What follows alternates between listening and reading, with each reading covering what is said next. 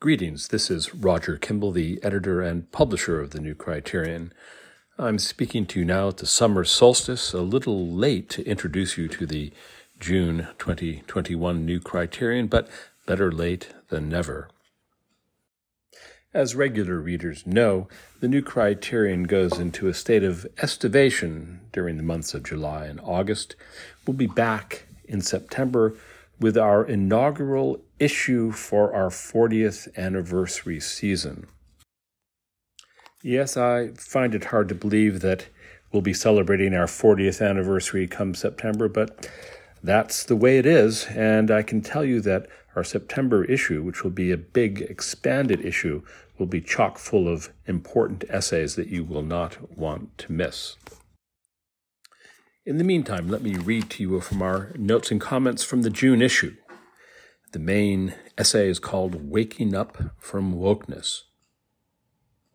We cannot identify who exactly popularized the term woke, but we've had cause to wheel it out in this space off and on for the last few years, generally when describing some absurd piece of academic or corporate or government obeisance to political correctness. In March of 2019, we devoted much of these notes to the great English satirist Andrew Doyle, the creator of the character Titania McGrath, the radical intersectionalist poet who was full of woke showstoppers. Item: if you don't think exactly the same way as me, then you've clearly got a lot to learn about diversity.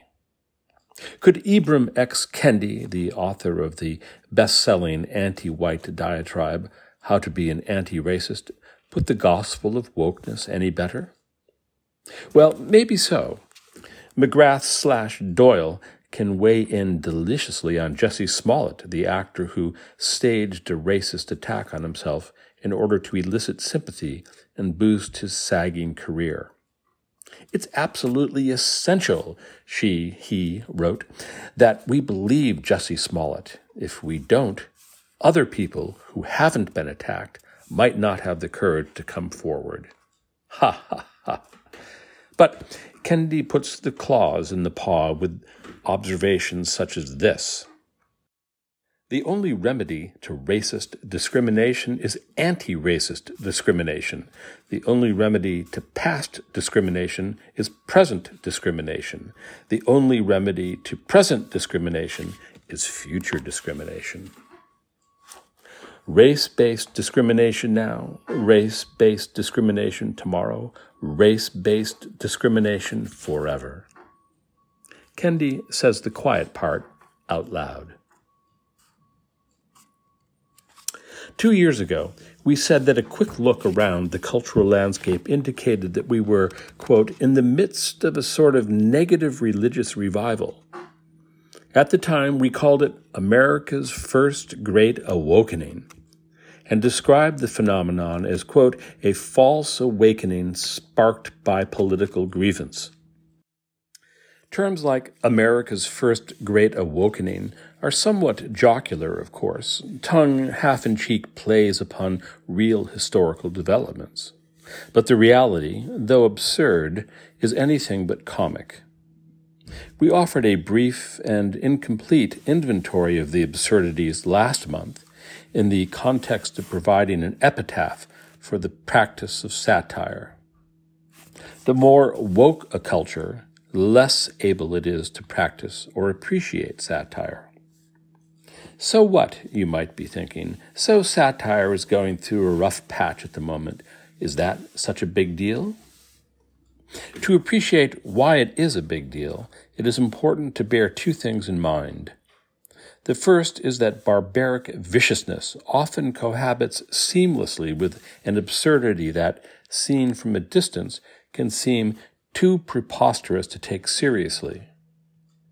In the 1930s, we imagine, it could have been difficult to take the new leaders of Italy or Germany entirely seriously. They were just two over-the-top, serious men who understood the intricacies of world affairs, would soon put the children in their place. We know how that worked out. The second thing to bear in mind has to do with reality, with the truth about the way things are. The headlines these days are full of warnings about systemic racism and government-sponsored critical race theory in schools. A few months ago, the President of the United States issued an executive order on, quote, advancing racial equity. It called for, quote, an ambitious whole-of-government equity agenda, catering to, quote, historically underserved groups. Note the term equity. According to the dictionary, the relevant definition of equity is, quote, the quality of being impartial.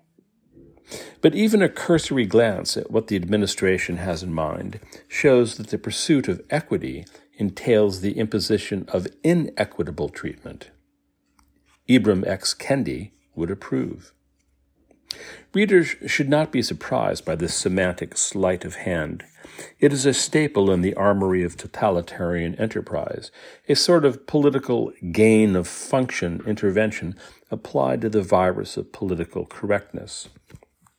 George Orwell gave classic expression to the gambit in Animal Farm. The comrades were used to seeing the slogan, "All animals are equal," emblazoned in large white letters on the side of the barn. But then one day they noticed the addition of a codicil. All animals are equal, but some animals are more equal than others. If you object, but that's not what equal means, then you clearly have a lot to learn about the logic of leftist redress. An element of reversal, of things turning into their opposites, is always at the heart of the program. So it is with affirmative action, the obvious precursor to the administration's equity wheeze. Affirmative action was first announced as an initiative to promote equality, but it wound up enforcing discrimination precisely on the grounds that it was meant to overcome. The whole history of affirmative action is instinct with that irony.